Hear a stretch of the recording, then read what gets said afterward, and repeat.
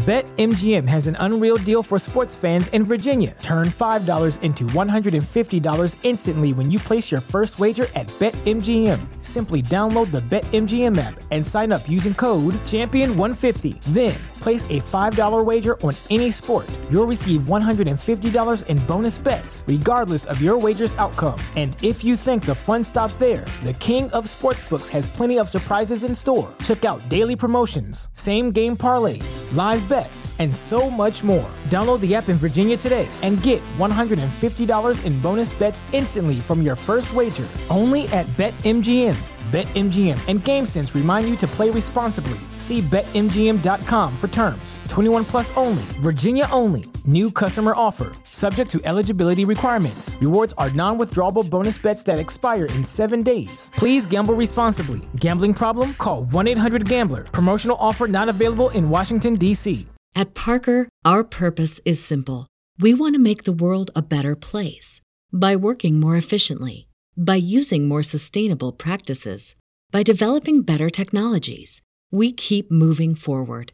With each new idea, innovation, and partnership, we're one step closer to fulfilling our purpose every single day. To find out more, visit parker.com/purpose.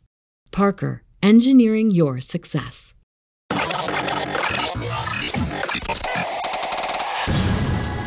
Open Minds Media.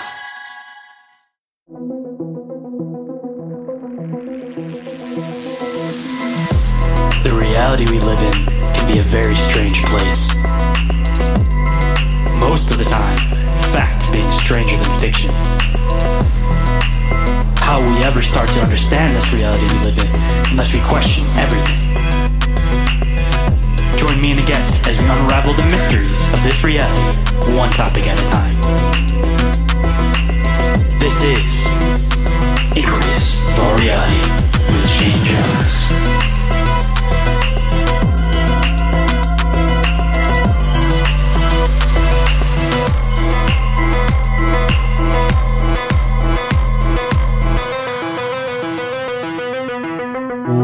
What is up, Inquirers, and welcome to the expanse of deep, open-minded conversation. I'm the one they call Shane, and in today's discussion, we revisit the idea of onboard UFO encounter experiences. With all of the traumatic experiences we've talked about on the show, I figured it was about time to acknowledge the more positive side of the phenomenon from a researcher with a vast amount of knowledge on the topic. But before we get into all of that, we of course have to fly through the front of house stuff first. Don't forget to follow Inquiries of Our Reality and Open Minds Media on Instagram and Facebook. And if anybody is interested in a full list of podcast production services, you guys can shoot me a message through Open Minds Media, something I'm trying to do to make a little bit of extra money and continue on pushing to be able to do all of this type of stuff full time. And for anybody that's looking for video content, don't forget to go and check out Open Minds Media on YouTube and TikTok. And if you want to join the discussion, you can always become a member of the Open Minds Media Discord. Always awesome. It helps to grow and expand the show and community. And if anybody has an encounter to report, you guys can report it to ommencounterreports@outlook.com, or you guys can go to the link tree and there is a specific submission form for that goes to that specific email. But I don't care how big, I don't care how small it is. I absolutely would love to hear about your guys' experiences. And if you're relatively close to me, I might even be able to get out and possibly even investigate it myself. And if anybody hasn't already checked out Bizarre Encounters, highly recommend that you do. That's my other awesome show that I do with my co-host Oren over there. A lot of the time we deep dive into different stuff, so a little bit of a different format than this show, but definitely covering somewhat of the same topics. And we also do an extension of that called Bizarre Inquiries, which is our short-form Patreon/once-a-month YouTube show. So if anybody wants to submit any questions for that, you guys can get up with me through social media and submit your questions so that we can discuss them on the show. And if you guys want to support the show, you guys can do so through the Open Minds Media Patreon.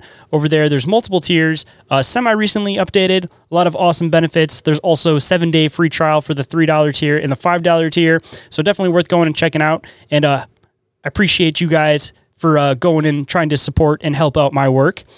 And you guys can also support the show through the Open Minds Media merch store. I will be dropping a lot of new awesome merch designs over there if you guys haven't already seen them on Instagram. If they're not up by the time that I'm talking about this now, then they should be up within the next couple of weeks. So just keep your eyes peeled over there because I definitely think that you guys will really, really dig those designs.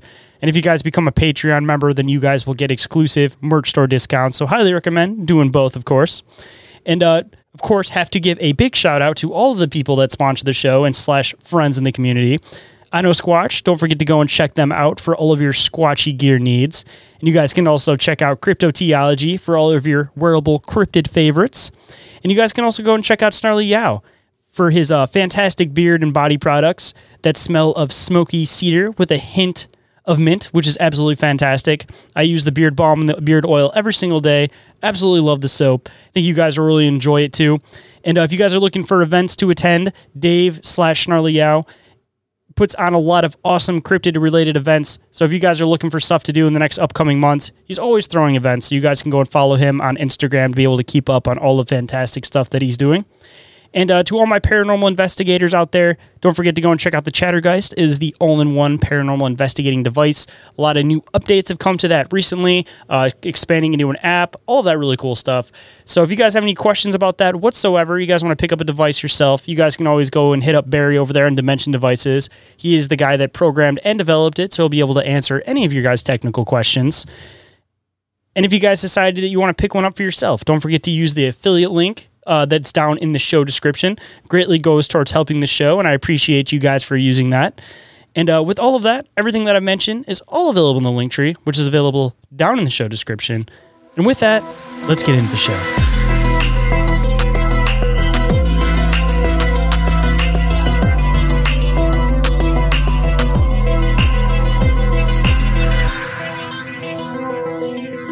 Please welcome back to the show for the second time, UFO researcher and author, Preston Dennett. How's it going today? It's going pretty good. Yeah, doing well. Hope you are too. Absolutely. I've been looking forward to doing this show all day. I know you came out a long time ago, episode 31, if anybody wants to look it up. But we had such a great conversation last time, and I'm always seeing you post on Facebook. So I figured it was about time to reconnect and get back together for a show, because I know you've probably had a lot of new work that you've been working on since last time we talked, which is almost going on 2 years ago now. Yeah, I appreciate it. Yeah, I'm keeping busy. You know, I love this field. It's endlessly interesting. And as you know, there's layers and layers and layers to it. Just when you think you've got things wrapped up, other stuff comes along and knocks you over, and you're like, okay, let's start over. Phenomenon is constantly changing, and with all the new weird stuff that's coming out where everything's kind of getting pushed to the forefront now, I feel like there's a lot of misdirection too, even in the aspect of there's definitely the UFO related stuff, but now I feel like there's a lot of also like government related stuff. So it's like when you're following a phenomenon, you gotta figure out which trail to follow, you know, because I think it's definitely a mix of the two at this point, where maybe back in the day it may have been strictly UFOs, but now just the whole fact that they are constantly pushing it almost makes me wonder if a lot of it, again, is like hidden technology that they're trying to cover up using the alias of the UFO phenomenon. Yeah, well, I think there's some truth to that. Some for sure. I mean, everything flying around is not ET. And there's also all kinds of disinformation and misinformation, a brutal cover-up. Paranormal is all mixed up in this. It's complicated. I was going to say that's the other thing. The lines start to get blurred even between everything now, where back in the day it was like the UFO guys, the cryptid guys, and the paranormal guys all kind of stayed in their own areas. But now the phenomenon seems to be converging a little bit, where it seems like everybody's kind of starting to group coordinate and work a little bit more together now, which is honestly a good thing because it's bringing the community all together and making it a bigger community between everybody, because everybody's fascinated in all three of them. And when you start combining stuff and seeing that there's a lot of different things that connect between all of them, I feel like it kind of helps to get to a further point with the research now. Yeah, 100% agree. It's good news. It's about time, because these are connected. I'm not saying they're the same thing by any means, but I think if you exclude the paranormal out of the whole UFO subject, you're missing a big piece of it, and vice versa. So yeah, I think it's great. Well, I guess a good spot to start before we get into the meat and the potatoes of the conversation, because I already know this is going to lead off to an absolutely fascinating conversation. For anybody that may not be familiar with your work, what you do, why don't you let them know a little bit about your background, a little bit about your work, and a little bit about how you got started doing it too in the first place. Yeah, I mean, I came into this field as a skeptic. I'm pretty lucky because I was pretty young when I started doing this. This was way back in 1986. I was 21 years old, a diehard skeptic. I mean, I did not believe in life after death or ghosts or paranormal or UFOs or anything like that. I was very scientifically minded. I loved science. Thought it was explained everything. I was pretty naive in that way, but that all changed. November 17, 1986, very famous sighting of a UFO over Alaska. You may have heard of it, Captain Kenji Torochi and his JAL Airlines. They had a UFO track them for about an hour. So yeah, it was a major case. It came out on the evening news. And I remember just seeing this pilot, Captain Torochi, and thinking, poor guy. He thinks he's seen a UFO. He couldn't have. They don't exist. He must have hallucinated it. He's seeing a reflection off the ice cap. I mean, I made up ridiculous debunking explanations. But it was enough to remind me that my older brother Mark had claimed to see a UFO about 5 years earlier. And stupid me opened my mouth and asked him about it. And he knocked me over with this amazing sighting of a metallic disc. Colored lights around the circumference of this craft. Treetop level, a couple 100 feet away. He chased it in his car, and this was on Reseda Boulevard, right outside of LA, a pretty populated area. And for about 15 minutes, he followed this thing. Other cars were chasing it too. I'm like, man, Mark, are you kidding me? Because I knew he wasn't lying, right? He's my brother. And it was clear he wasn't misperceiving or hallucinating, which were the three go-tos to explain this away. And he's like, no, this is exactly what happened. If you don't believe me, ask my friends, Phil and Greg. They were with me. They saw it too. And I knew them, of course. They were his good friends. So I did. I called them up, and that's kind of snowballed from there. I found out I had a couple of people in the family who had seen UFOs. My brother's girlfriends, who became their wives at some point, had both seen UFOs and ETs, actually, face to face. So, and I had a friend who had missing time, another who had a very close-up sighting. I was working at a business office doing data entry and bookkeeping and that kind of stuff.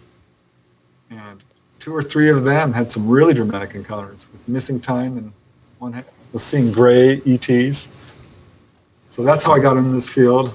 I joined MUFON, is what I did pretty early on, the Mutual UFO Network, and found out they give field investigator tests. So I took one, and I did really well, became a field investigator for them, started writing articles and interviewing people formally, bought every darn book I could find, every UFO magazine, journal. I mean, I went off the deep end. My family, they thought I had lost my mind. They really did.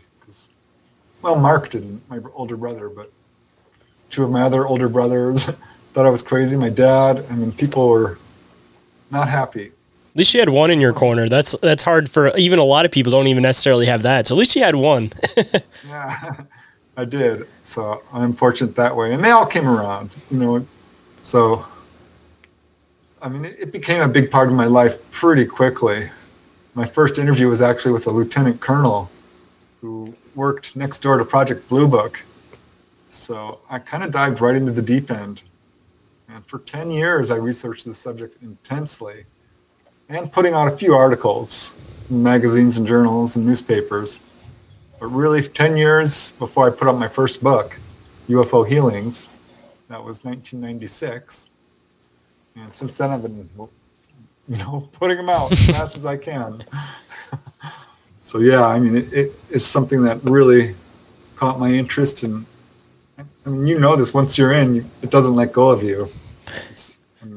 once you're in, you're in. You get pulled to the next rabbit hole, right? The next fascinating thing, then the next fascinating thing. And then you hear another story that you're like, wow, this doesn't necessarily fit a lot of the other stuff. So then you start following that. And the next thing you know, you find a couple more stories that have correlations with those. And then you go down another rabbit hole. Yeah. I fell down the Bigfoot rabbit hole shortly later. And then, of course, ghosts and near-death experiences. Because I embraced the fact that this is connected to the paranormal pretty early on. And this was not super popular back then. We were talking about this. The field was kind of separate between the nuts and bolts folks and the paranormal crowd.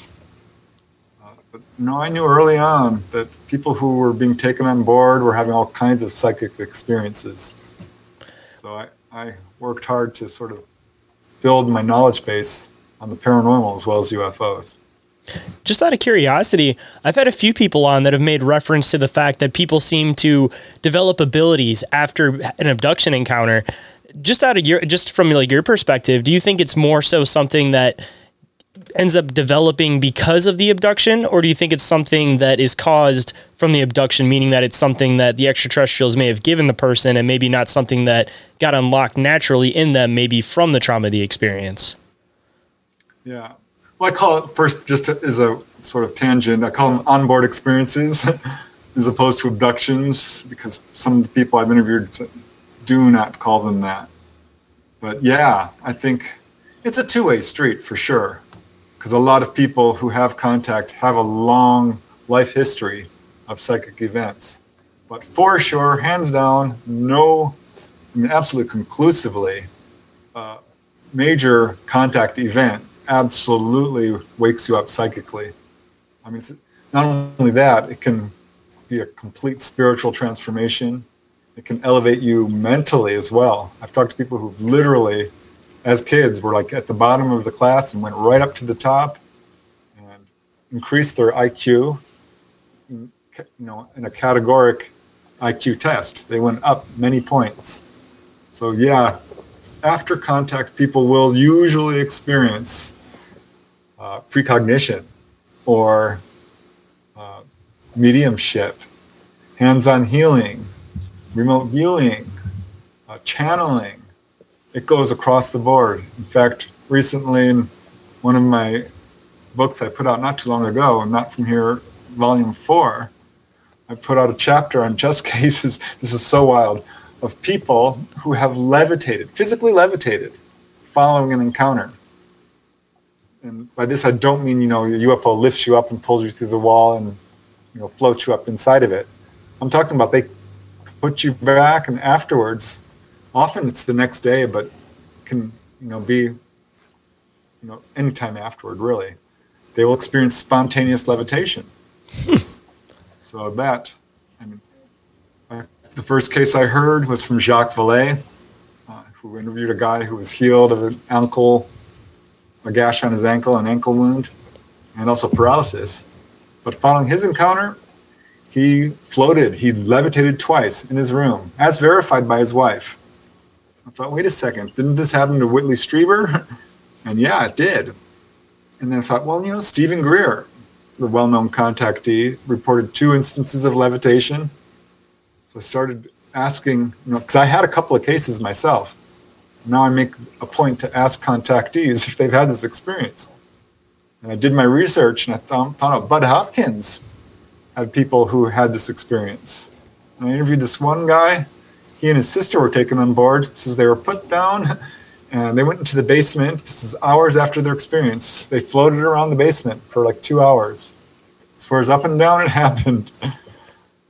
I put this out, and one guy, he called me up from Europe, literally in tears. He's like, I'm so glad that you talked about this, because I can't talk about it. People think I'm crazy, but that same thing happened to me. And I've never heard it before. So I'm like, this is a thing. We were talking about Dolly Safran last time. She had that experience last time I was on the show with you. Yep. She had that same experience, and I don't think she would have volunteered that if I hadn't specifically asked her. I mean, I can't say that for sure, but she absolutely had a number of levitation events. That's one of those weird ones I really haven't heard too much about it at all. Like, from your experience, have you noticed that it's something that they have the ability to do, or rather that it's something that just kind of happens on its own and they just kind of are dealing with it in the process? I think it's both. I think some people have a better ability to do it at will than others, perhaps.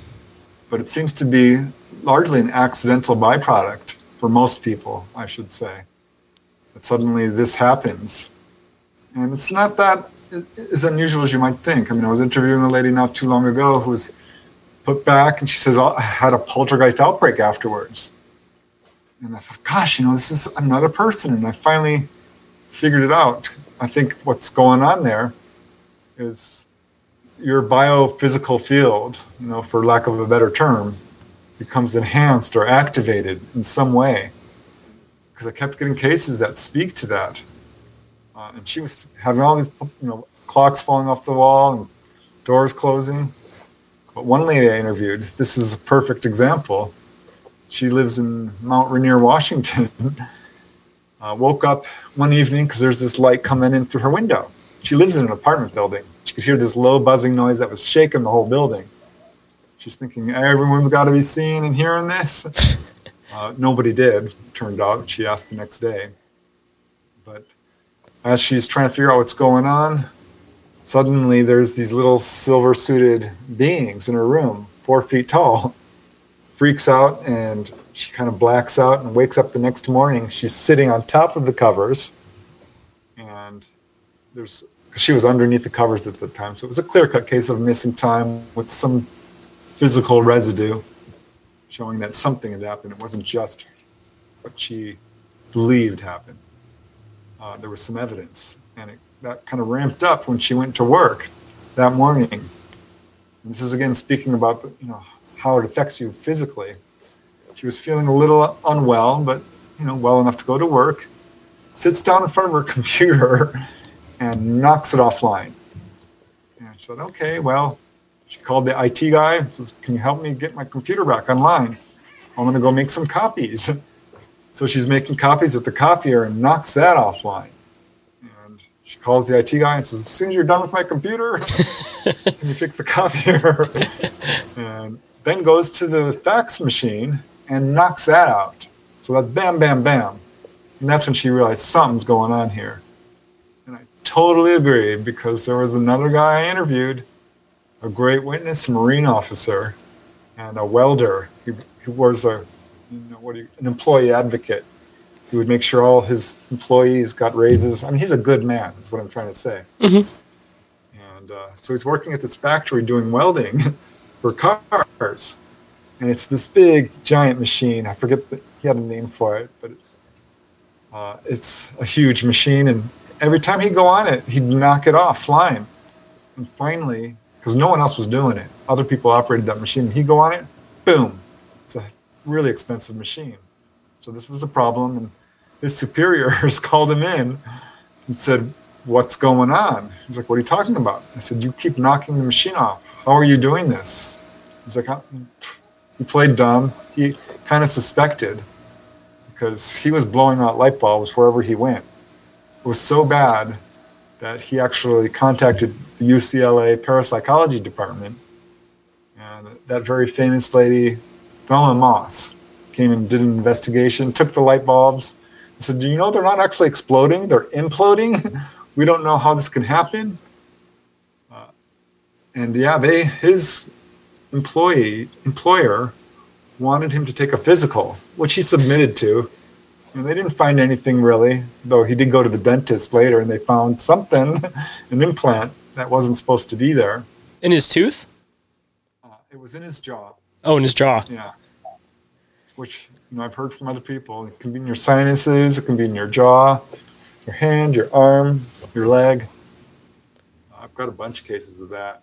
That's one of those weird things that you never end up finding it unless you're either one, it's like it's bothering you where you feel like a lump in your neck, or two, it seems like just a lot of people end up finding them on accident from getting other x-rays, getting other things medically done. And then they're like, "Hey, what's this little thing right here?" Yeah, exactly. In fact, in my latest book, Humanoids and High Strangeness, was a really interesting case of that. Oh my God. I interviewed this guy who was 7 years old, when suddenly he could not sleep. He had insomnia and fear of intruders at age 7. And it just got worse until he was an adult. It was the same thing. And his mom did everything to help. His dad, they couldn't figure it out. Finally, his mom decides she's going to quit smoking and she's going to go to a hypnotist to do it. And she's like, gosh, what was this guy's name? Richard Simon. He let me use his real name. His mom's name is Ines. And she's like, Richard, you should come with me. Maybe this hypnotist can help you with your insomnia. He's like, no, I'm not doing that. I don't trust these guys. They get into your head. She's like, no, this is a legit lady. She's got her diplomas. You can look her up. She's absolutely credible. And finally, he relents. He's like, fine, I'll go. Let's see if we can get this done. So they go together to the hypnotist. He for insomnia, she to quit smoking. And of course, that's not what happened. She goes into the office first, right? He's sitting in the waiting room and starts hearing his mom weeping for an hour. Finally, she comes out all teary-eyed. And he's like, Mom, what's wrong? She's like, it's your turn. You go in. I'll tell you afterwards. And he goes in. He's like, what did you do to my mom? To the Lisa was her name. She's crying. And she's like, listen, we'll talk about it afterwards, but we need to talk about your insomnia. So he's like, okay, fine. And she asks him, how's your home life? Any trauma? He's like, no, my parents love me. I've had a great life, no trauma, no reason for this. It's just every night I feel like someone's watching me. There's someone in the house. I just can't fall asleep. It's just insomnia. He couldn't explain it. She's like, okay, well, let's try hypnosis. Puts him in a trance. So it takes like 20 minutes, right? And finally he's super relaxed. And that's all it really is. It's just a state of relaxation. Mm-hmm. And she says, okay, tell me why you have trouble sleeping. And he starts seeing these flashes of light. And he's squinting. And she's like, what are you seeing? He says, I'm seeing light. And she says, okay, well, what else do you see? And suddenly he sees what we would now call a gray.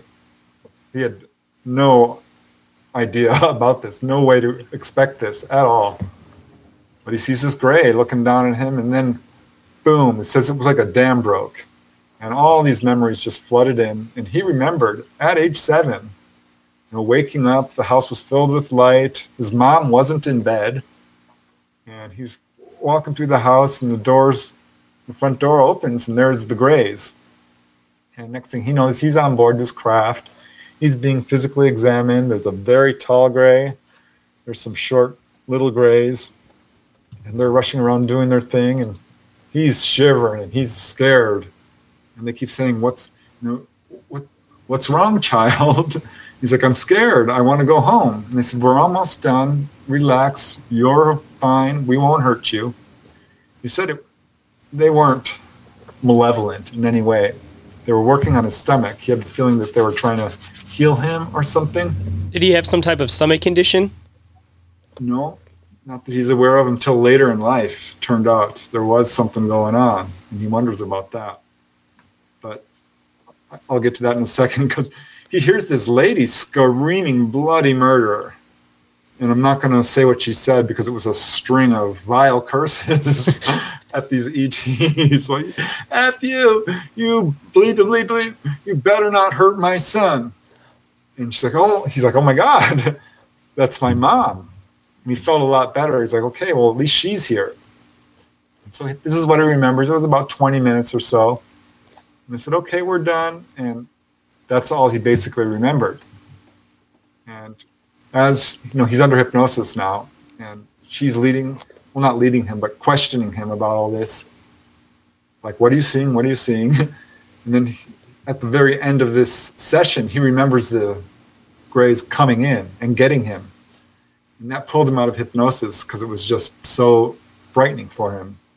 And he leapt off the couch and he confronts the hypnotist and says, you planted this in me. You did this to me. How could you? Shame on you.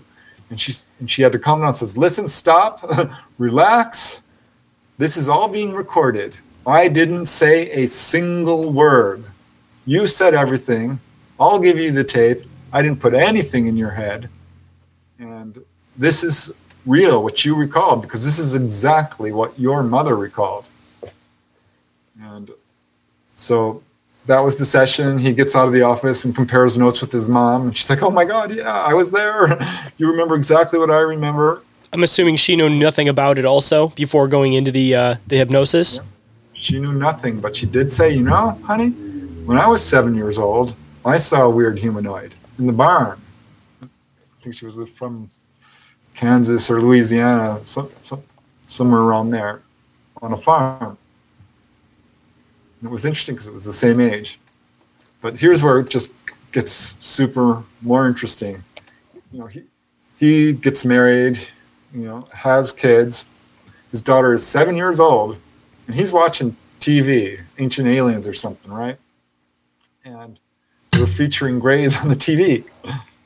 And his daughter says, Daddy, I've got something to tell you. And he's like, later, I'm watching TV. He's like, no, Daddy, it's important. And she came running. She was playing with her Barbies. And finally, he turns to her and says, what? What's so important? She points to the TV. She says, that monster, that's the monster that's coming into my room at night and sticking things in my nose. She was having nosebleeds. And at the same age, so that's 3 generations, right? Mm-hmm. So they take her to the doctor they were going to take her for the nosebleeds, but ended up going to the dentist first because, you know, they already had an appointment. Take her to the dentist, and the dentist is like, well, you know, you were supposed to tell me if she has any implants. But you did not put that in the application. He's like, what are you talking about? She's never been to the doctor. She has no implants. And the dentist is like, well, what the heck is this then? And it showed a little rod in her sinus, which was embedded in the tissues. Not something you could just, you know, stick up there. Mm-hmm. And he said, I don't know what that is. What is that? And the dentist is like, I'm asking you. He says, I don't know. I have no idea. An ET implant? And he just kind of threw that out there. And the dentist gave him this look like, you know, I don't know what to tell you. He says, well, can't we take it out? And he says, you know, I can't advise you on that. You should see a doctor. So he did, and brought the x-ray, and the doctor said, no, I'm not touching that. Why would I want to touch that? And he's like, well, doesn't belong there, does it? He says, I don't know what it is. Just leave it alone. And he's like, no, I'm not leaving this alone. Went to another doctor, could not get any cooperation. Finally went to a third doctor, said, I need to know what this is. And the doctor gave him this look, said, come into my office. And he shut the door. And he opened the desk drawer and said, if you tell anybody this, I will deny it. I could lose my license. This is a big deal. And handed him over a document, which, according to Richard, the guy I interviewed, looked absolutely official from the government, saying that as a medical professional, if you see any foreign bodies, any implants in a person's body, you are not to remove them or touch them in any way. And if you do, you could be fined and lose your license and more. And so it looked absolutely official. And I've wondered about this because other people I've talked to have gone to the doctors and not gotten much cooperation. I was going to say, even Daryl Sims, he had to find a specific doctor that would help to take stuff out. And I know that he won't release any of the doctors' names. Like, I've always been kind of curious about that too. Yeah, it's weird because one guy I talked to from Minnesota or Michigan, he went to the doctor and got the x-ray. So I want a copy of it. And his doctor wouldn't do it. And finally he's like, this is my medical records.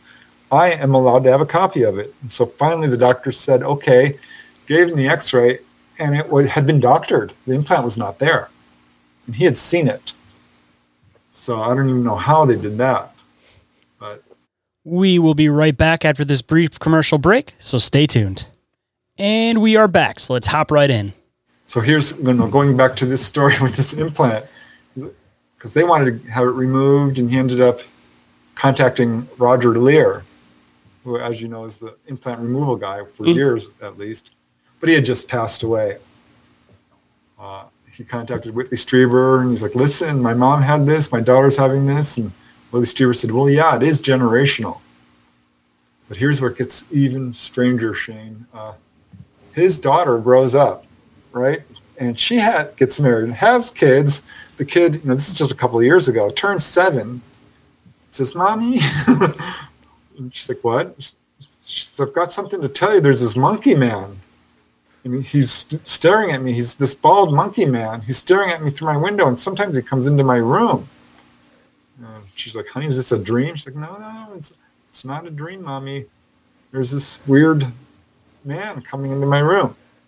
So that's 4 generations, all at age 7, who are having this. When she says monkey man, was she referring to a gray, or is there a possibility she may have been referring to something else entirely? She said he was bald, so I'm guessing bald, dark eyes. It's hard. I mean, she's 7 years old, and they didn't want to really get into it with her. But they had been having UFO sightings in their home in Georgia. He is in, Ohio. So they're widely separated. But yeah, I think it probably is grays.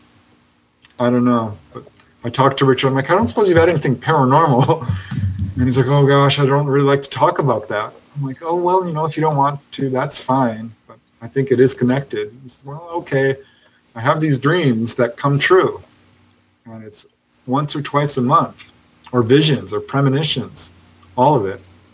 And he said it got so strong that he ended up writing them down and putting them in envelopes so he could hand them to people, when they tell him about something. It's like, oh, here's my prediction of that. And he would save his children's lives.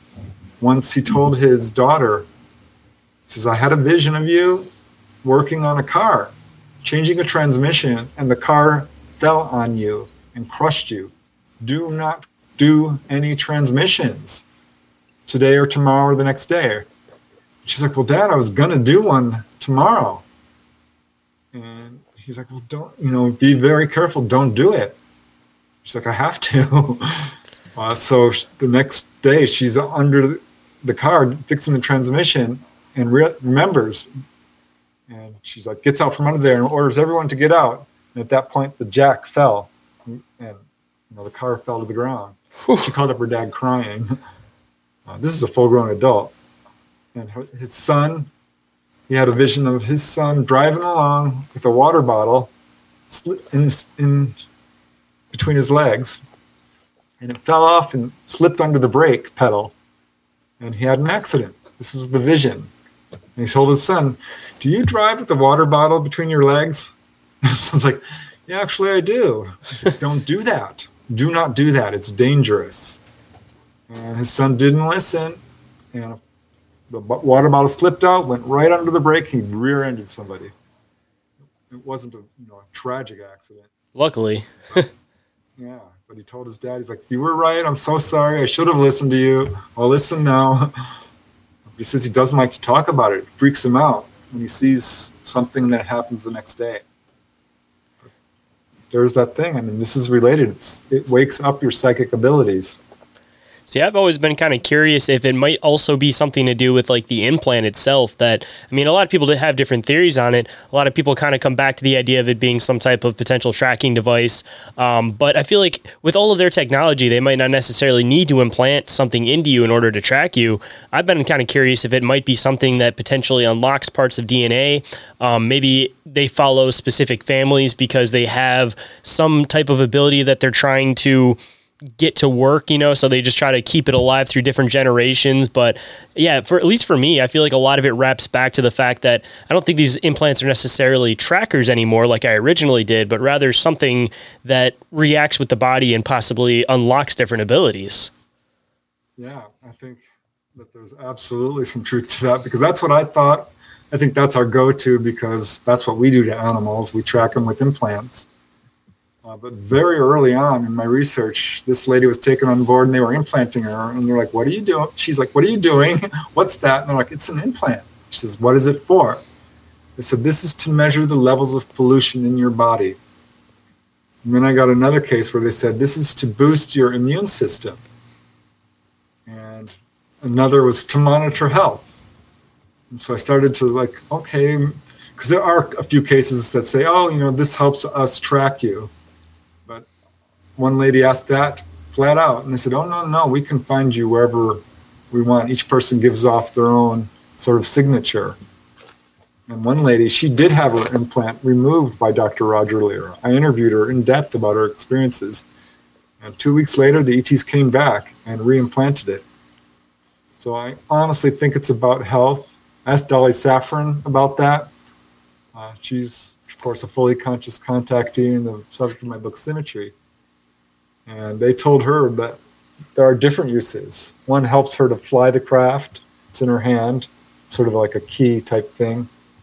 Another is to just monitor her health. There's different uses. I think that to some degree, some are used for communication. But yeah, I think, well, here's a case which I think really speaks to it. This one lady I interviewed, a housewife from Nebraska, she was, had a baby and started having what they thought might be a blood sugar problem of some kind, clearly, but it wasn't hypoglycemia, but it was something along those lines because she had gained a lot of weight in her pregnancy. And after having the baby, she started losing weight rapidly and having fainting spells. And her blood sugar would just drop for no reason. And she'd have to carry around juice and a peanut butter sandwich because she was getting worse and worse. This was happening 3, 4, 5 times a day. And doctors tried everything, vitamin cocktails and, wasn't diabetes. They didn't know what the heck was going on with her. And she was getting dangerously ill when she had this weird experience. Well, let me backtrack a little bit. She was vacuuming the floor one day and she sneezed. And out came this little tiny metallic cylinder type thing. She's like, what the heck? She picked it up and looked at it. She's like, President, I don't know why I did this, but I quickly got rid of it. I had the urge to just throw it away. And as soon as she did that, she's like, what am I doing? And went looking for it and couldn't find it. I hear this all the time. People put it in a little envelope, put it on their bedstand, it's gone the next day. Or take it out and it dissolves right in front of you. And I've heard all different variations of this. But at any rate, that's what happened. And so she is going through all these fainting spells. And one day, wakes up and she's feeling that vertigo and, an oncoming fainting spell. She's walking to the kitchen to get her juice and doesn't make it. She says something happened and she found herself on this table in this giant auditorium-like room. She was in a cubicle. It's the strangest thing because she looked down on the floor and there's industrial carpet. And this is a cubicle like you'd see in an office. She looks to the opposite cubicle and there's a guy laying on a table and he's dazed just like she is. She's like a little bit out of it. He's wearing this red plaid shirt. And they're looking at each other and she's like, my name's, I'll use a pseudonym, Jill. And he's like, oh, my name's Cooper. And that's not a pseudonym. That was his name, she says. And they started talking like, where are we? I don't know. What's going on? He says, I don't know how I got here. She's like, me either. And they're trying to orient themselves. When she peers down the corridor there, and she can see hundreds of cubicles. This is a big place. Rounded ceiling, indirect lighting like we always hear, no actual light bulbs. So I don't know. But at any rate, she looks down the corridor, and there is this, she said he was 9 feet tall, this man, striding down the corridor purposefully. And he was wearing this kind of shiny black jumpsuit with what looked like a cape. I'm like, well, what did he look like? This is why she called me up, actually, because she wanted to know if anybody had described a being like this. And she said he was 9 feet tall. He had orange, spiky hair that looked like straw. It wasn't hair as we know it. was thick, straw-like bristles, orange in color, and he had a giant, extended chin, huge eyes, which kind of wrapped up a little bit, an enormous forehead, black hair, but otherwise looked human, a craggy kind of face, whitish skin, but, not completely off-white like the Greys. And he comes into her cubicle and says, "Okay, Joe, now it's your turn." And that absolutely set her off, as you can imagine. And she starts screaming. And he takes what she thought was his cape and wraps it around her body and pulls out these 3 bell-like silver instruments, shiny silver instruments, which were kind of round, bell-shaped, rounded, and sticks them under this covering that she's got wrapped around her torso, like over her pancreas and such. And it starts pulsing these energy at her. Boom, boom, boom, boom, boom, boom, boom. And she says it's not painful, but she can feel it. And at this point, she is freaking out. She's saying the Lord's Prayer. She's not particularly religious, but she's got to handle this someone. And blacks out. And the next thing she knows, she's waking up. She's back in her living room. She rushes into the bedroom to wake up her husband. He won't wake up. She's got like 3 kids. One's a baby, but the other 2 are, older. And none of them will wake up. She spends the next 20 minutes to half an hour trying to wake up her family. Finally wakes up her husband. He's absolutely not out of it. And she's like, "This just happened to me. You're not going to believe it." And he was very supportive. She's had experiences before this, some really interesting ones actually, but he was very supportive, to his credit. And she said she was sore for about 2 weeks on her torso where those instruments were. But afterwards, she didn't notice this until the end of the next day. She hadn't fainted once. She immediately started gaining weight, and her weight stabilized. The soreness went away, and she was no longer fainting at all. She had been healed. She wonders if that implant that she had, sneezed out was keeping her blood sugar or helping her health in some way. I think it probably was, because it was right after it went out that she started having these fainting spells and losing weight. But yeah, it's a crazy case where I think she was healed by these ETs. She's like, "Why me? Why me?" And I asked her all these questions, because a lot of people who are healed are doing really good work for humanity in some way. I noticed that pattern. They're nurses, they're doctors, they're teachers, animal rights activists, human rights activists, inventors, something along those lines. She's like, "I'm just a housewife. My husband's a mechanic. I'm like, do you have any military in your family?" She's like, No. So I don't know.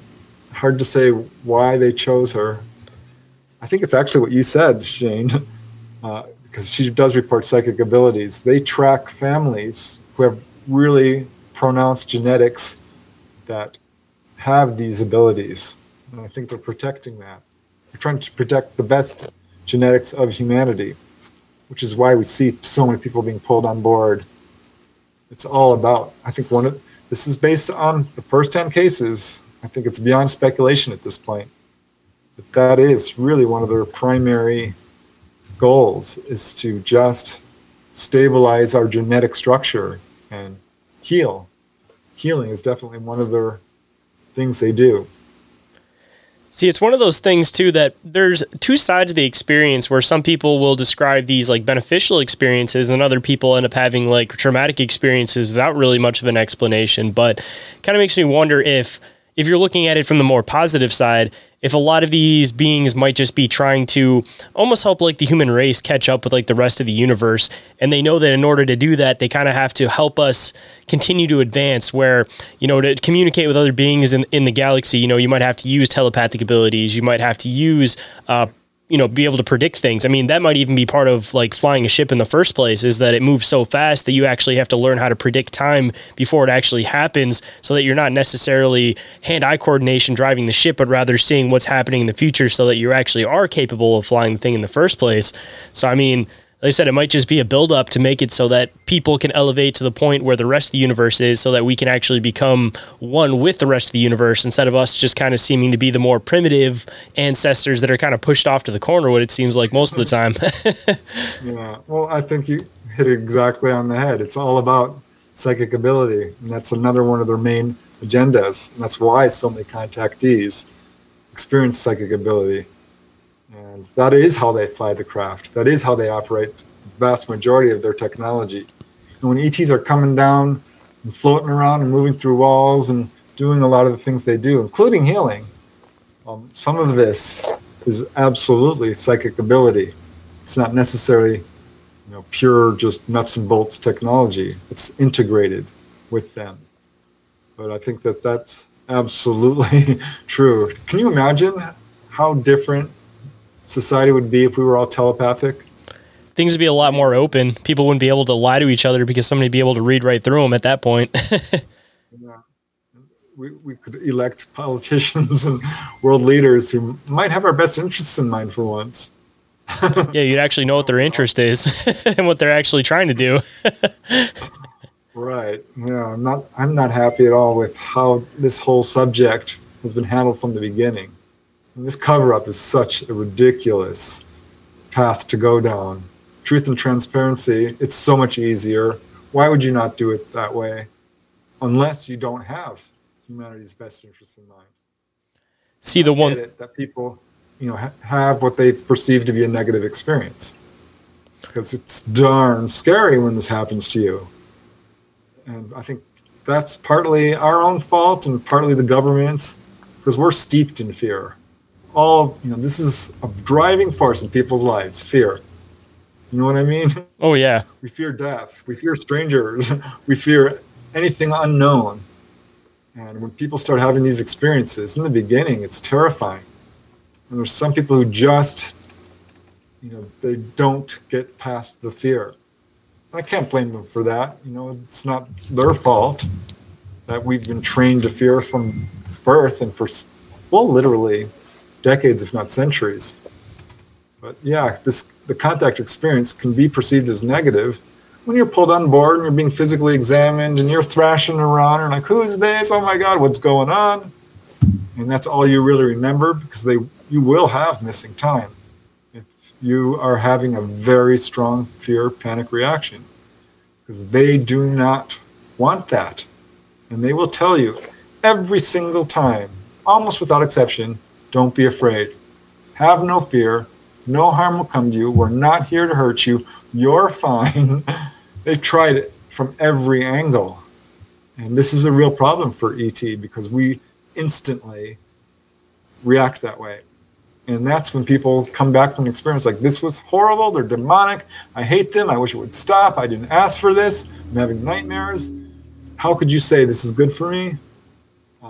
And then, they might even completely turn off and still have missing time and still have these experiences, but never get past the fear. At Parker, our purpose is simple. We want to make the world a better place by working more efficiently, by using more sustainable practices, by developing better technologies. We keep moving forward. With each new idea, innovation, and partnership, we're one step closer to fulfilling our purpose every single day. To find out more, visit parker.com/purpose. Parker, engineering your success. But, I've interviewed these people, and they're like, well, yeah, I did have an unexplained healing. Yeah, I am having out-of-body experiences. I'm like, well, do you think that's related to your encounters? Well, yeah, but I still don't like it. I'm like, okay, I understand that. I get that. But if you don't have that fear reaction, or you get over it at some point, that's when they will take you, and they do even anyway, but you just don't remember. But they'll take you to the engine room, right? Show you how the craft works and say, here's how we do it. Here's how we power our craft. Here's how we fly them.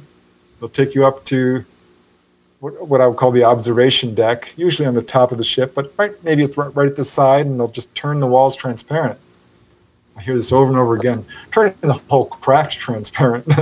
They've done that for people. And you can see the moon. You can see this, usually it's a star field. First, that's what I hear most. Second would be seeing Earth down from way up above. You can look down and see the Earth. Third, I would say it would be Jupiter or Saturn, actually. That keeps coming up. But that sort of thing. Even other planets, they will show you that. That's more rare, but it does happen. And they'll take you to the control room. Here's the pilot seat. Would you like to try it? Got a lot of cases of this. I was so glad when Grant Cameron, he's a Canadian researcher. He just put out a book last year, I think, year before, called Sky Pilots, where people are taken on board and taught how to fly the craft. Just like, Dolly Saffron described. That's what I was about to mention. I remember her talking about that for a good portion of the show, too. Yeah, so this is what I'm saying, no, they're not here to take over. Look at what's happening to people who are taken on board. Yes, I can be scary, and I'm very sorry, and I sympathize, and often I get calls from people who just want someone to talk to, want some understanding, have questions, and are traumatized. And I absolutely understand that. But I think if you look carefully at what goes on when someone's taken on board, it's not malicious, it's not nefarious, it's not evil. They're not trying to hurt people. The waters get a little muddied because there are MILABs, negative abductions. There are absolute liars in this field, not only researchers, but quote, and I'll put that in big, huge air quotes, contactees, who I don't think are telling the truth, or are just plain what we would call MILABed, victims of government mind control. So it's, it's a mess out there, in a word. Yeah, it's just really hard to reach a consensus among researchers because there's just so much crap out there. Man, I've been digging into it a lot lately too, and it's like you have one side where that's like definitely the extraterrestrial side, then you have the other side that's questionable on whether or not it's the government side, and it seems like they have a lot more ability than what they lead off on, where I've heard of people that seem like they almost have screen memories of aliens, and then when they actually start doing aggressions, they'll start seeing people in like military uniforms and stuff too. So it seems like it's double-sided on both sides, and the question is like, what's the intention depending on the side? And maybe that's what some of the negative experiences are, is not necessarily extraterrestrials at all, but rather the government trying to do different types of experiments on people, continue all of the kind of weird underground stuff that they've been doing since World War II. And they just try to hide it under the facade of it being an alien encounter when it's just them continuing on their experiments. But in turn, they're just kind of hiding under the cover of extraterrestrials so that nothing gets questioned as far as what they're doing. And it seems like a lot of it picked up after they were doing a lot of like the mind control LSD research. And one idea that I've thrown a few times is the idea that maybe they use some of those substances. Maybe there's some that aren't even necessarily known, that they've created new chemical compounds where they can completely just kind of basically just wear like a plastic mask and people will full on feel like they're having an alien encounter. And there's been a few cases I've dug into that it seems to be a constant thing as of recent when I start researching into stuff, this commonality between a lot of different contactees describing seeing like what looks like a mask line. And one thing that I've been trying to kind of differentiate in my head is the idea of, is it possible that some of these encounters may actually be like an abduction, or is the other side of it the fact that it could be possibly be like a breathing apparatus? And when I say abduction, I'm more so talking about like government abduction.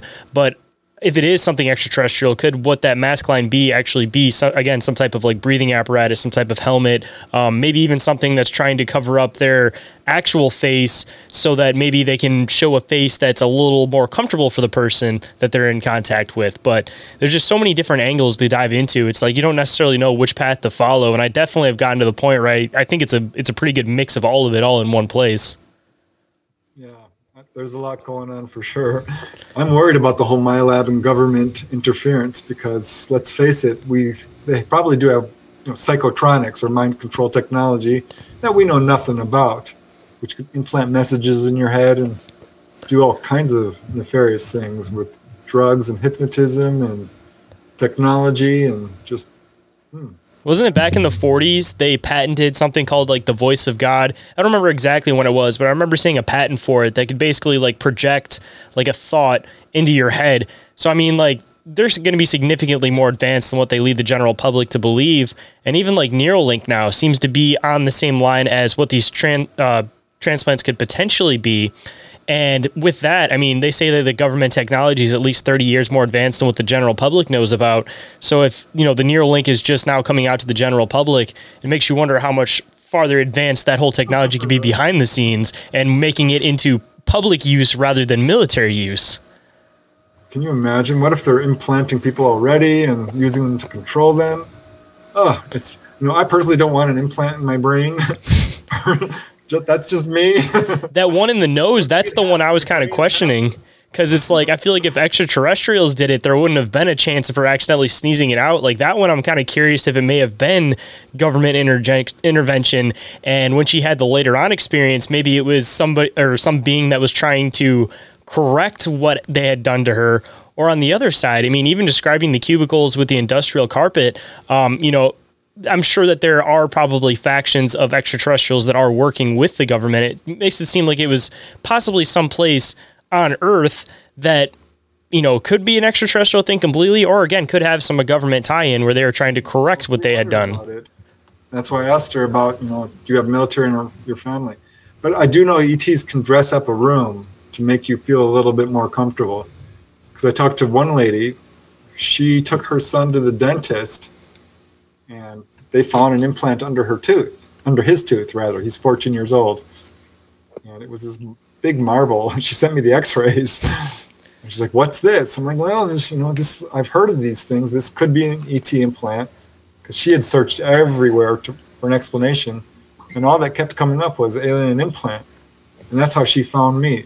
And I sent the x-ray to a couple of doctors, one a general practitioner, the other an emergency room physician. And they both said the same thing. This is a foreign body. It's metallic. Did he shoot himself in the mouth with a BB gun? Which he denies. Besides, it's bigger than a BB, and there's no entry wound. The tooth is asymptomatic. It's fine. It's right under the back molar. There's just no way. That's what the dentist said. Did you shoot yourself in the mouth? It's like, no, I didn't. And so it's a great case of an implant. And I asked her, do you have any history of UFOs? She's like, no, I don't. Not that I can recall. He doesn't either. And I'm like, well, can I talk to him? She's like, well, no, he's 14. He's really shy. He doesn't want to talk. And we kept in contact. And I finally asked her, I had her on the phone. I'm like, are you sure he hasn't seen a UFO? She's like, he hasn't. I asked him. I'm like, well, ask him again. And over the phone, I could hear her. It's like, honey, he wants to know if you've seen a UFO. And he's like, well, Mom, yeah, I did, but I didn't want to scare you.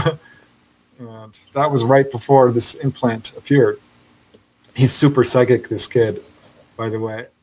But it's a great case of an actual implant. And again, speaks towards this. And that lady who I told you about who was healed of this hypoglycemic incident, talking about how ETs can put on any appearance. She, as a kid, would have these visitations from, they'd come into her room dressed up as 3-foot-tall teddy bears, stuffed animals. And finally she saw through it, and they were the Greys. And I've got case after case like this where they're dressed up as clowns or Barbie dolls or superheroes or cowboys or, you name it. I'm glad that you brought that up. Because one thing that I've been really curious about is the whole connection possibly with like sleep paralysis and possibly having some of these experiences. Because, you talk about dressing up a room, dressing themselves up completely. A lot of the time when people are having those experiences, they talk about being basically paralyzed, laying on their bed, and they feel like things are watching them all around them. And they usually describe like shadow people. And yeah, I've been curious if that's actually like a screen memory for possibly having one of these experiences, and they try to make you feel comfortable by thinking that you're in your own bed when you're actually possibly like, on the table in the UFO. And then rather than covering themselves up with anything, they just try to pretend like they're a shadow on the wall, and they cover up with these like shadow people screen memories.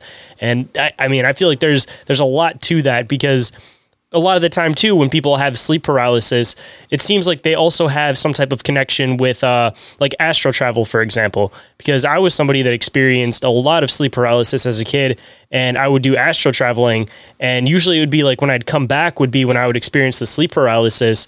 And it almost seemed like things were like watching me, trying to figure out like what I would do. Like it was almost like some type of a test. And I can never quite place it in my mind. And I've been talking to a lot of people lately that think that a lot more people have abduction experience, or I'm trying to avoid using the word abduction, but experiences than they realize. And Les Velez was the one I was talking about specifically. And he obviously he's been researching this stuff for a long time, and he had no idea that he'd had an experience. And then he said that he had somebody that came in and was talking to him and basically said that she had seen him on the ship. And then that's when he started connecting stuff and realizing that he actually did have an experience. We will be right back after this brief commercial break, so stay tuned. And we are back, so let's hop right in. Yeah, I had that. A couple of people tell me that. Like, you're a contactee too. I'm like, well, what are you talking about? I'm like, well, I saw you on the ship. I'm like, oh, well, okay, sure. But, I did have a missing time episode at one point. I have seen a bunch of UFOs. And what's really interesting, you're talking about astral projection. Right when I started researching the subject and diving deep into it and going, full out as a researcher, I started having major out-of-body experiences and got really good at it. I mean, going to the other side and meeting deceased loved ones and visiting healing temples and the Akashic planes and past lives. I mean, the whole deal. Man, oh man, I can't recommend it enough. It's so awesome. But yeah, I've had sleep paralysis. I know exactly what you're talking about. It's part of the astral projection thing, and I think it's totally connected. I mean, I don't think it's coincidence that here I am researching UFOs, and then boom, this is happening to me. Yeah, you should have seen my dad when I told him, guess what, Dad? UFOs are real, and now I'm going out of body. He's like, oh, gosh, I should have taken you to church. No, I'm good. Trust me, I'm not going crazy. I know this is real. You might not, but yeah, he never did come around, my dad, to the day he died. But everyone else in the family did, because I taught a couple of them how to do astral projection, and they would experience UFOs at some point, or I'd bring in evidence that absolutely, said, okay, fine, it's real. Just stop talking about it. See, that's one thing that I figured that part of the reason why it could potentially be connected is either one.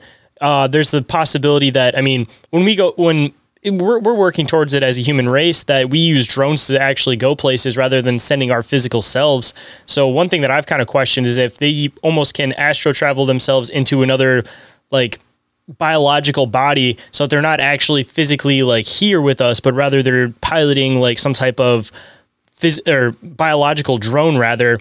And that could be part of the connection to it on, I guess, like why they seem like they're so robotic and like ununiform or like too uniform sometimes is because maybe it's not actually them. It's rather that they're like projecting themselves and actually having to use the focus on not necessarily being animated in their full selves, but rather just trying to like use their ability to like pilot a physical vessel.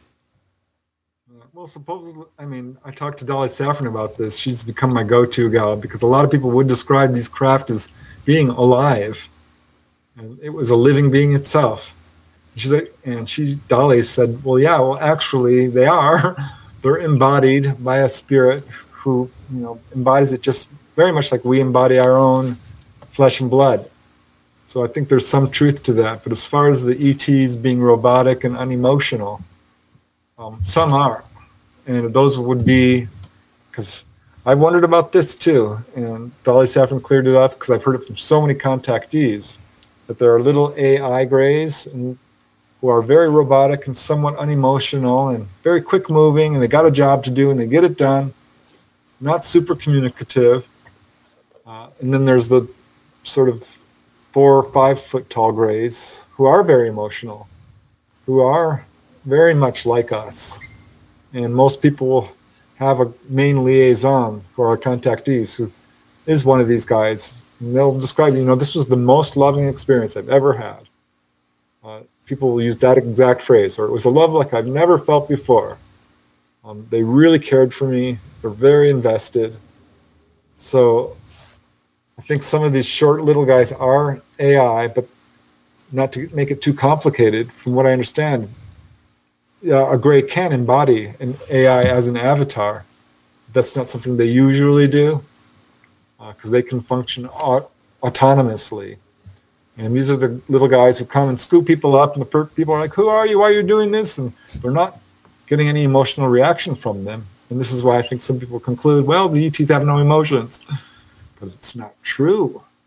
I'll point to another case from my recent book of a pilot who had a really interesting experience. He's such a good witness. He's like the manager of the biggest bank in Argentina, a commercial pilot, and just a great witness, super educated, and heard about UFO sightings in his area.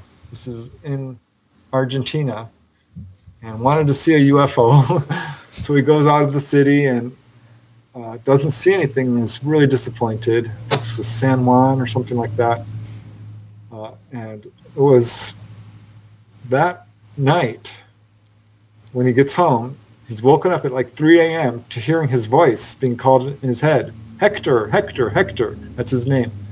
And he wakes up and he runs to the window for some reason. He's like, I don't know why I did that, but I felt compelled.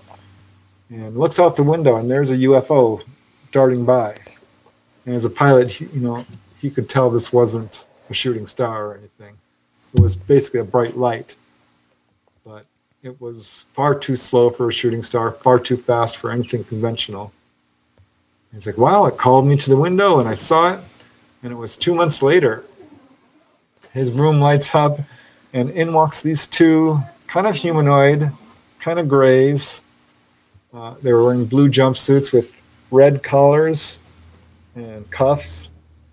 And he completely freaked out. He had an absolute fear panic reaction. They said, have no fear. We have come to heal you. And he said his fear instantly evaporated. He felt nothing but intense love. And he used that phrase I've heard before. It was a love I've never felt before.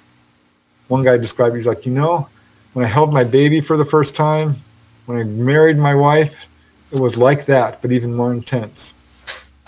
And these two ETs, one of them comes up to Hector in bed, and he's crying out of just joy and just unbelievable emotion, and holds up this little triangular brown pill and said, you need to take this. And gives it to him. And he holds it in his hand, and he pops it in his mouth. And said, he just ate it. He trusted them. It was kind of bitter, but he swallowed it, and that's the last thing he remembers. He woke up the next morning, told his wife, who was very supportive, and he said he felt nauseous for about a week. And I asked him, were you sick? Did you have any stomach problems or anything? He's like, no, I'm actually really healthy. So I don't know what that was all about. But it totally transformed his life. He now knows ETs are real. He feels this incredible love for them. And he shifted a lot of his energies back to learning. He's going back to school to get a degree in education. So which speaks again to who they're contacting and why. They help those who are helping others. But it was just a really cool case of someone who has no history of contact. Most people I talk to have a long history of it. But some people just have a one-off. They reach out. I guess you would call that a CE5 kind of. He wanted contact and he got it. See, I'm wondering if, of course, there's the people that I feel like they want to try to make sure stay healthy because they're going to further human development.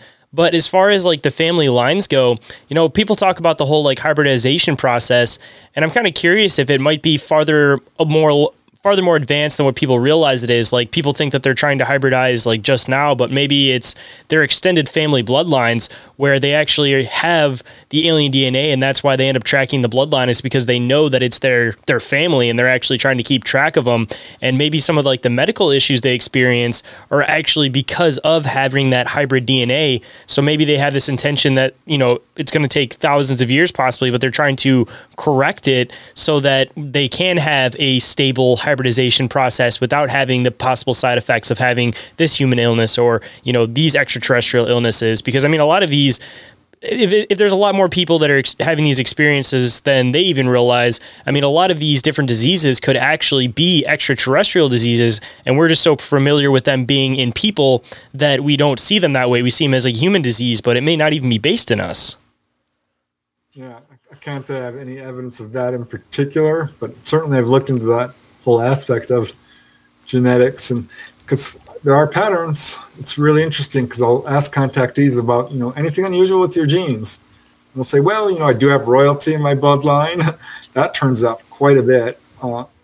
Also, just weird genetic stuff. They're often got a very widespread ancestry with all different types of, you know, ancestries in their background. What else? One guy told me, Don Anderson, from Utah, I asked him about that, and he's like, well, you know, I have what they call something genetic dysautomy, which basically is all his genes come from one parent, his dad, who he never knew. His dad, I forget what happened to his dad, but almost none comes from his mother at all. It's a very rare thing. But, you know, a lot of contactees have an incredible number of allergies. Like they're just almost like they're allergic to a lot of the things on this planet. Some will have DNA that they can't trace to any human bloodline. Just weird things like that. I mean, all kinds of really interesting genetic stuff goes on. Gosh, there was one thing I wanted to say and I forgot. But yeah, there does seem to be something to exactly what you're talking about. I think it's going back much earlier in history than people realize. Oh yeah, I remembered. A lot of contactees I talked to, some are elderly and they don't look it. They look really good for their age, and they enjoy excellent health. Or even if they've got some real medical problems, the doctors are like, "How the heck did you survive? You know, anyone else with your condition would be dead by now." One guy, he says, he's like, I'm 80 years old. I went to the doctor. He couldn't believe it. He says, you've got the lungs, the heart, the circulatory system, bones of an 18-year-old. And I hear this over and over again. And here, if I may, is a case which I just love. I didn't investigate this one personally, but it really spoke to me. It was Jim Law of Gainesville, Florida, who had the ETs come into his room. And he's like, gosh, darn it, again, you guys, why are you bothering me? I don't like this. And they said, well, we're working with you. He's like, well, why? Why are you taking me? And first he says, well, if you're going to come and take me, why don't you fix this hernia? He was scheduled for a hernia operation that he was really dreading. I said, oh, okay. We know this condition that you will speak of, and we will repair it. Direct quote from McGray. And so they fixed him up with a little handheld thing, lickety-split. And he's like, okay, why are you taking me? And they said, well, we are interested in your genetic potential to live a long time. And he had longevity in his family off the charts. His mom was quite elderly. He had two aunts who lived over 100. His grandfather was 106, still kicking. And that spoke to me because I thought, gosh, you know, this is why I hear so many contactees who enjoy absolute excellent health. I thought to myself, well, isn't it interesting? You know, we've probably got genetic intervention going on, you know, hundreds of years, if not thousands, if you look at the ancient writings. But how longevity continues to increase. And over the last couple hundred years, it's doubled.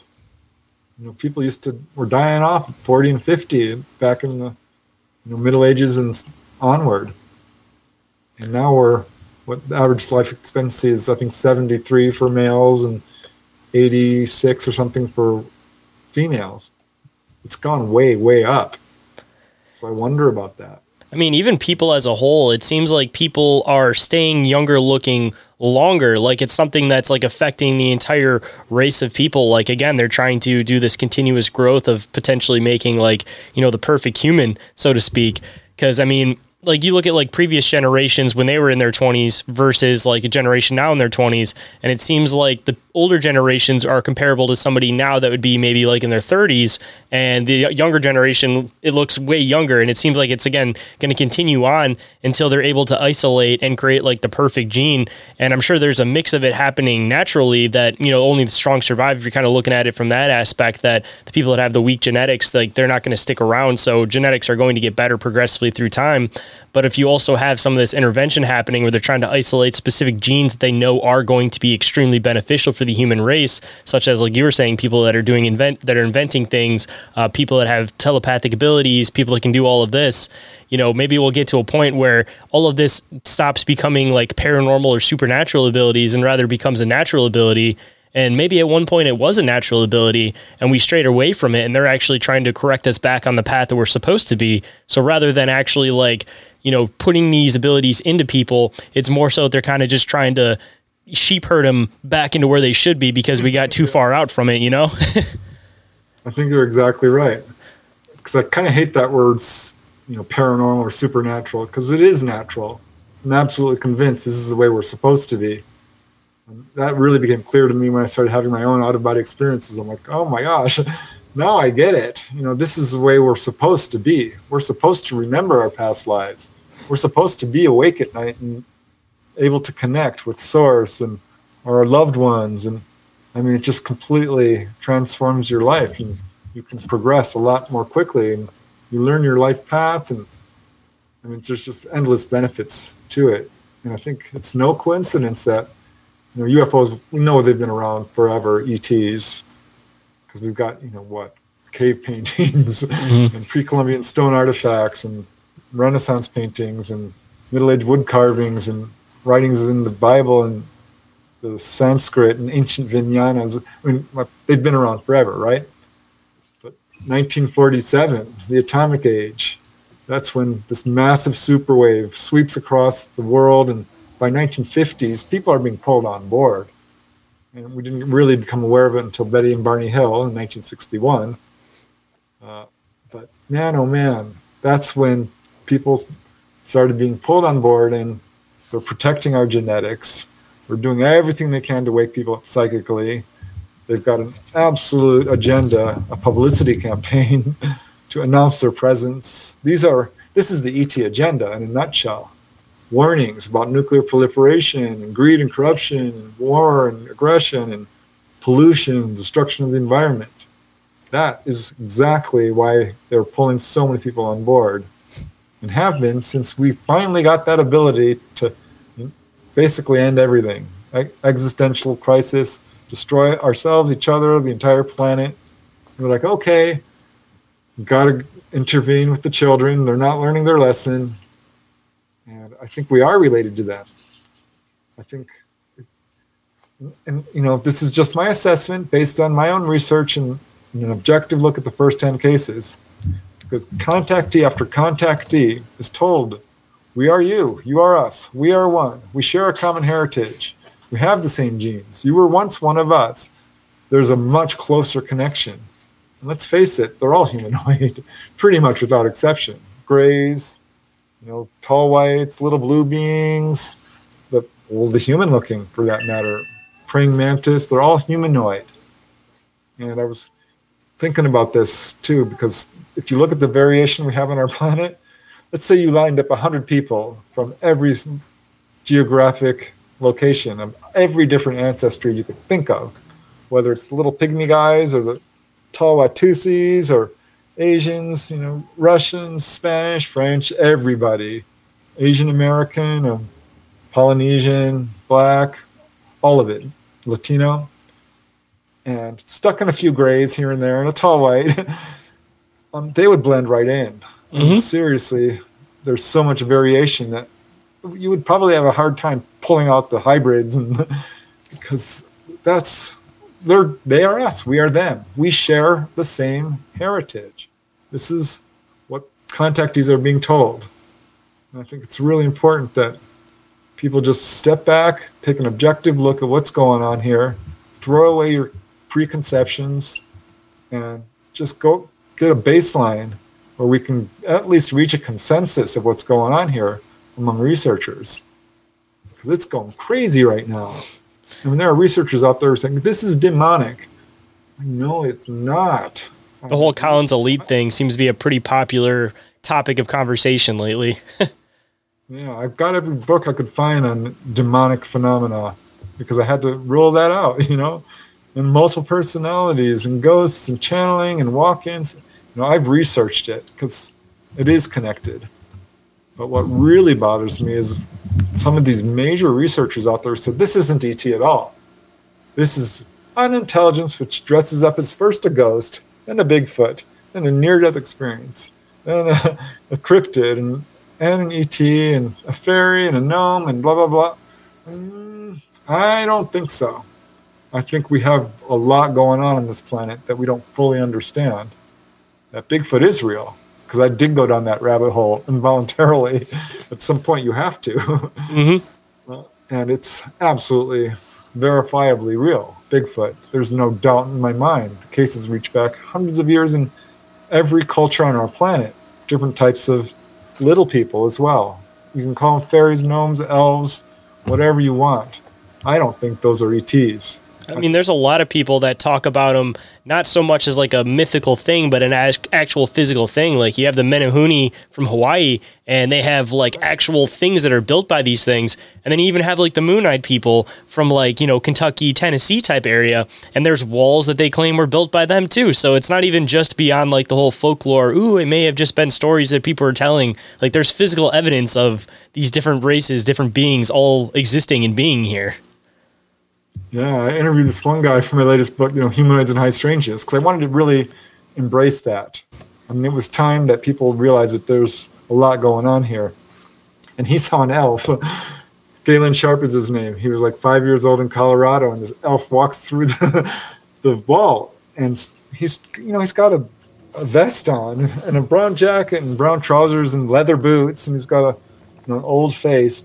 He's bald and a kind of a pug nose and an elf. I'm like, are you sure, that this wasn't a grave with a screen memory? Like, it wasn't. I'm telling you, this guy was very friendly. He talked to me. He gave me his name. Came to visit me 4, 5, 6 times, once with another little elf-like being. Tell him all these philosophical concepts that were way over his head for, a 5 or 6 year old. And finally, he had to move. And he's like, well, I'm going to ask my elf friend to come with me. And next time the elf showed up, he says, I'm moving, can you come? And the guy got a real sad look. He says, no, we cannot leave this location. We cannot go with you. And of course, Galen did move, and that was the last he saw of this little elf guy. But, I wrote about this. I put out a YouTube episode on it and added a few other cases that I knew of. And boy, the response was crazy. People were losing their minds, like, oh my God, I had this experience. I mean, a lot of people are seeing these little people, I guess you'd call them. One case that really stuck in my mind because it was just so vivid. The guy said that he woke up and there was this little elf-like being, as they're dressed up in these normal clothes-ish, but more Robin Hood-like. And it was holding one of his Matchbox cars and looking at it, trying to figure out, just with curiosity. And he's looking at this guy, and the elf turns and looks at him and sees he's awake, panics, or presumably elf, whatever it is, runs through the wall with the Matchbox car in his hand, and this Matchbox car hits the wall, bounces off of it, and spins on the ground. So couldn't go through he couldn't take the Matchbox car with him. I don't know, it was just a vivid, such a specific detail that lend credence to the guy's story, to me. I mean, that just shows that these things may potentially be like almost like vibrating or existing like on a different frequency, that they don't actually interact with like what we would perceive as like our laws of physics. They exist in a whole other place and they can be seen where we are. Yeah, like Bigfoot, because you hear cases of Bigfoot disappearing. Or I've got a case, actually it's in this latest book, of a guy in England who had a Bigfoot-like creature appear in his bedroom.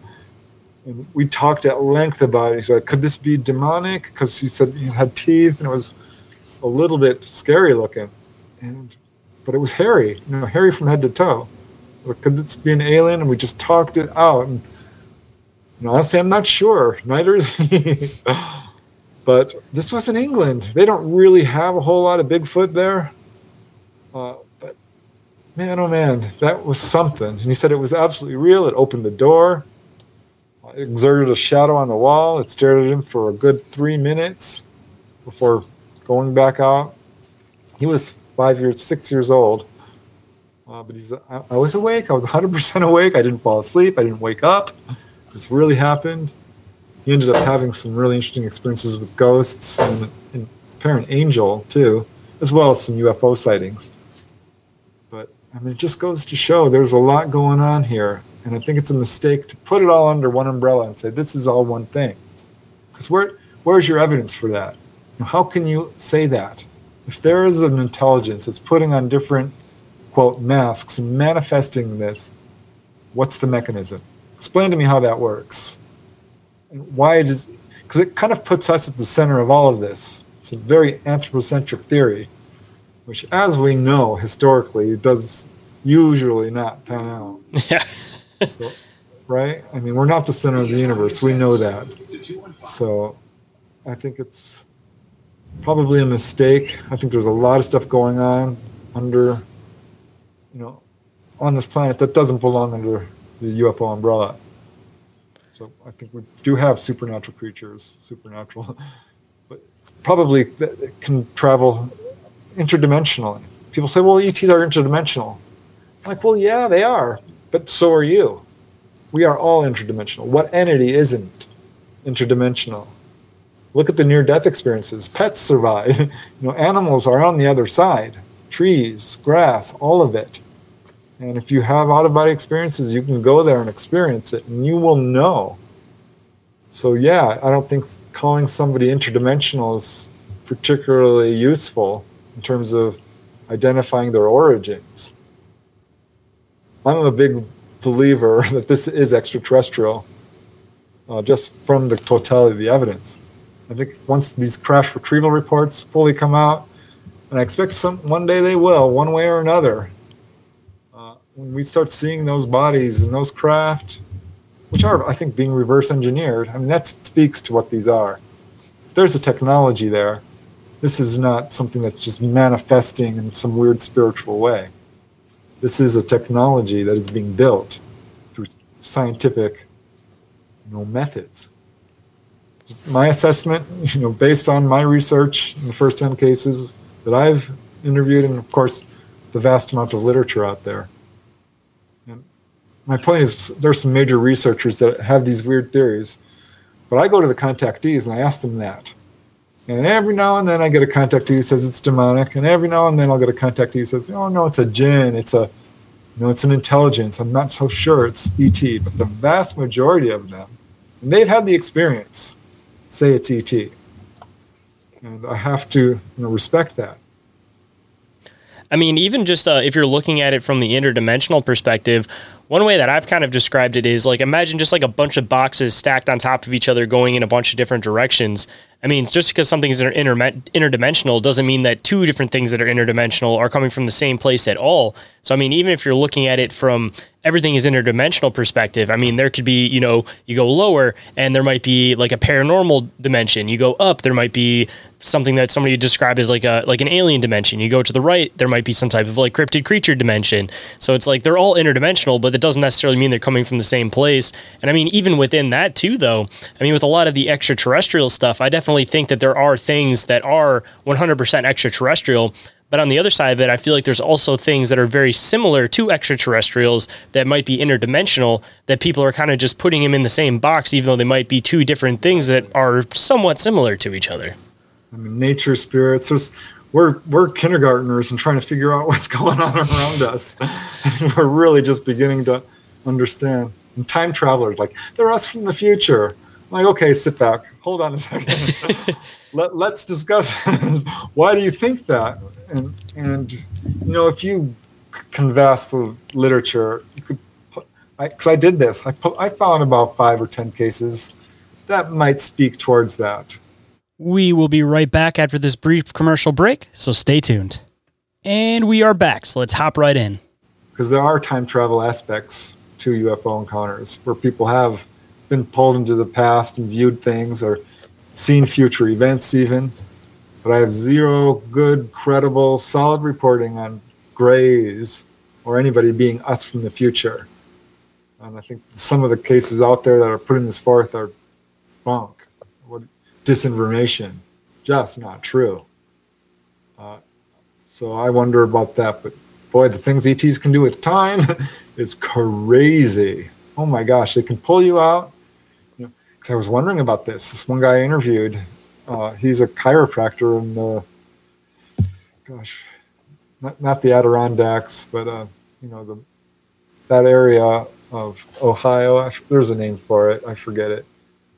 But he had this experience where his whole family was seeing a UFO. And this is a farm family. There's quite a few of them. And he runs inside to get his rifle because it has a scope. And he wants to get a nice close look at this UFO, which is just a few hundred yards away, right over this tree. And he runs back out with the rifle, and he sees it, and the whole family's pointing, going, "Oh my God, look!" And he lifts the rifle up to look at it through the scope and can't find it. It's like, shoot, it was right there. Puts it down, and the UFO is not there, and he looks over, and he sees his family is frozen now. Birds are frozen in the sky, the leaves, everything is frozen, not moving, but he can move. He's absolutely moving around and looks to his right, and there's this craft. It's landed at the end of his driveway. There's 3 Greys. They're coming out, and they're floating towards him. And he blacks out. Boom. But I've got case after case of that where time is frozen. So what is going on here? Someone could be on a busy street. Whoosh, whoosh, whoosh. All the cars just disappear. They're gone. They're on an empty street now. This makes 0 sense. But I think what's happening is they're being pulled into a slightly higher dimension, 4th dimension. And time hasn't stopped, because you can't stop time in the entire universe. I mean, there's no way, which was really hard for me to wrap my head around what's going on here. But I think it's us being pulled out of the Earth time stream and ETs doing what they need to do, because then they'll put you back. And while some people do have missing time, I've got case after case of this where people have a 2-hour, 3-hour long experience or longer. Dolly Saffron talked about this, and they'll put you right back minutes later. So these are just some of the things they can do with time. I've had one lady in this latest book, she kept getting to work a half an hour early. She's like, I don't know how this is happening. I'm like, they're taking you. That's what's happening. And they're putting you back early.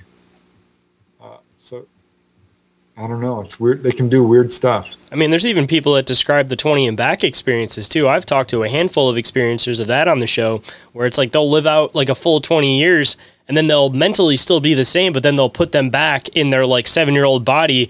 And then the kids left wondering like, why am I attracted to like older women when I like, it doesn't like, I've had a few cases of that where like, there was one guy who was taken when he was 7, lived to be 27 doing off-world missions, and then he came back, got put into the body of a 7-year-old, and he was basically like half a 7-year-old, half himself that he was before, because they tried to kind of repress some of the memories and stuff. But pretty much what he said that he started breaking down the paradigm and figuring everything out was the fact that he was a 7-year-old and he was attracted to like 30-year-old women.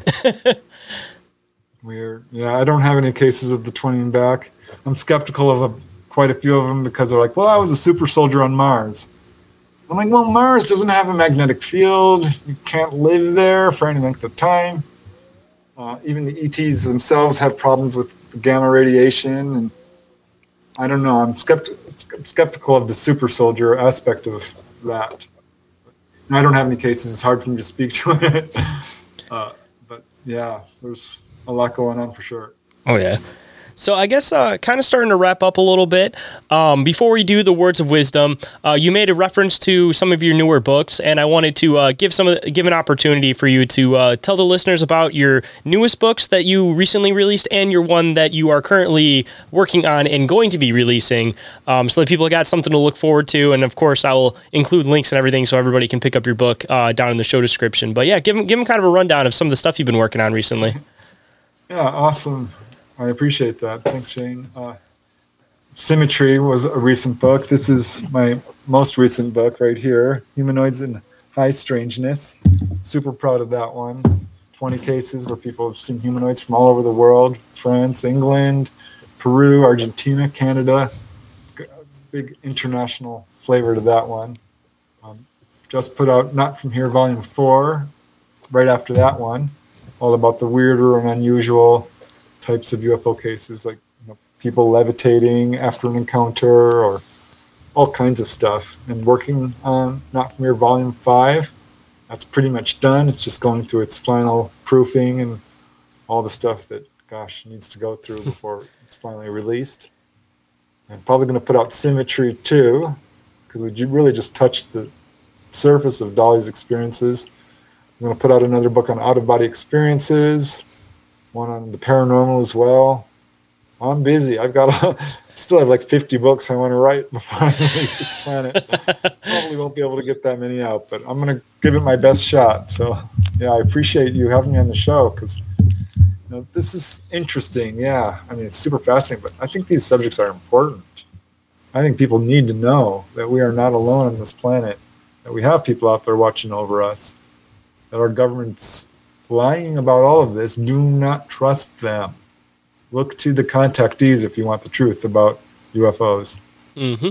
And I mean, even just talking about some of this stuff too, it seems like it helps a lot of people with maybe they didn't want to talk about their experiences, or somebody that ends up having the experience. It kind of gives them an idea of what to work with. So you just have to talk about this stuff openly, because I feel like it helps others to come to realizations with their own experiences.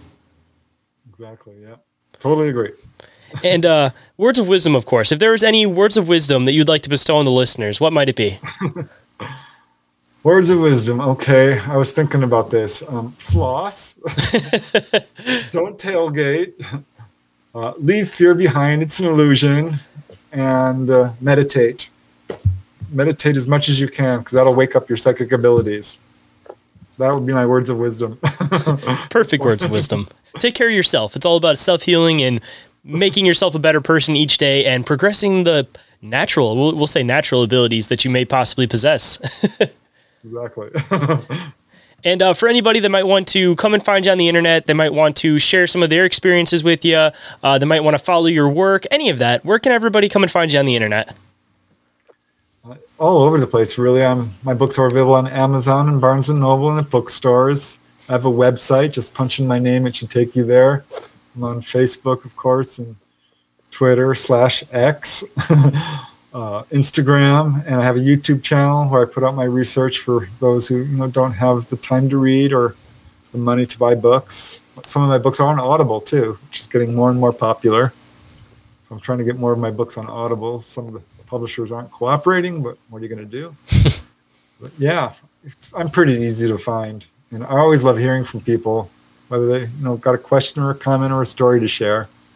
I think it's awesome to connect with the people all over the world who are having these experiences or just interested in it. Absolutely. And of course, I will include all of your links down in the show description so everybody can find it all quick and easy. And I really appreciate you making the time to come on today. And this has been a wonderful conversation, and I'm looking forward to having you on, hopefully, again, sooner rather than later. I don't want to go another 2 years before having you on, because you're an absolutely fascinating person to talk to. Hey, I appreciate that. Thanks very much. If you guys enjoyed this episode, don't forget to leave a review or rating for the show on iTunes or Spotify. Greatly appreciate you guys when you do that. And if you guys leave a 5-star review, then I will read it on the show, of course, and give you guys a big shout out. And anybody that you guys think might enjoy this episode, I don't care if they're a friend, I don't care if they're an enemy, coworkers, cousins, family, all of that. Share the show with them. Keep expanding the show, because the only way it's ever going to happen is with your guys' help, which I greatly appreciate. And if anybody wants to get a hold of me for any reason whatsoever, be it that you want to be a guest on the show, you want to share some fan art, you possibly just want to have a conversation in general, you want me to be a guest on your show, you want to sponsor the show, any of that awesome stuff, you guys can get a hold of me through social media. Instagram and Facebook are the ones I am the most active on. Or you guys can email me at inquiriesofallrealitypodcast@outlook.com. Or if you guys are looking for podcast production services, you guys can email me at open_minds_media@outlook.com. Or you guys can go to the link tree, fill out the submission form. There are multiple submission forms depending on what you're trying to contact me for, so make sure you guys click on the right one. And I do respond to every single message that I get from you guys, so make sure you guys check your spam or junk folders and make sure that nothing got missed in the process. And everything that I mentioned is all available in the link tree, which is available down in the show description. And with that, hope you guys enjoyed the conversation, and I'll catch you on the next one. Have a good night, everybody.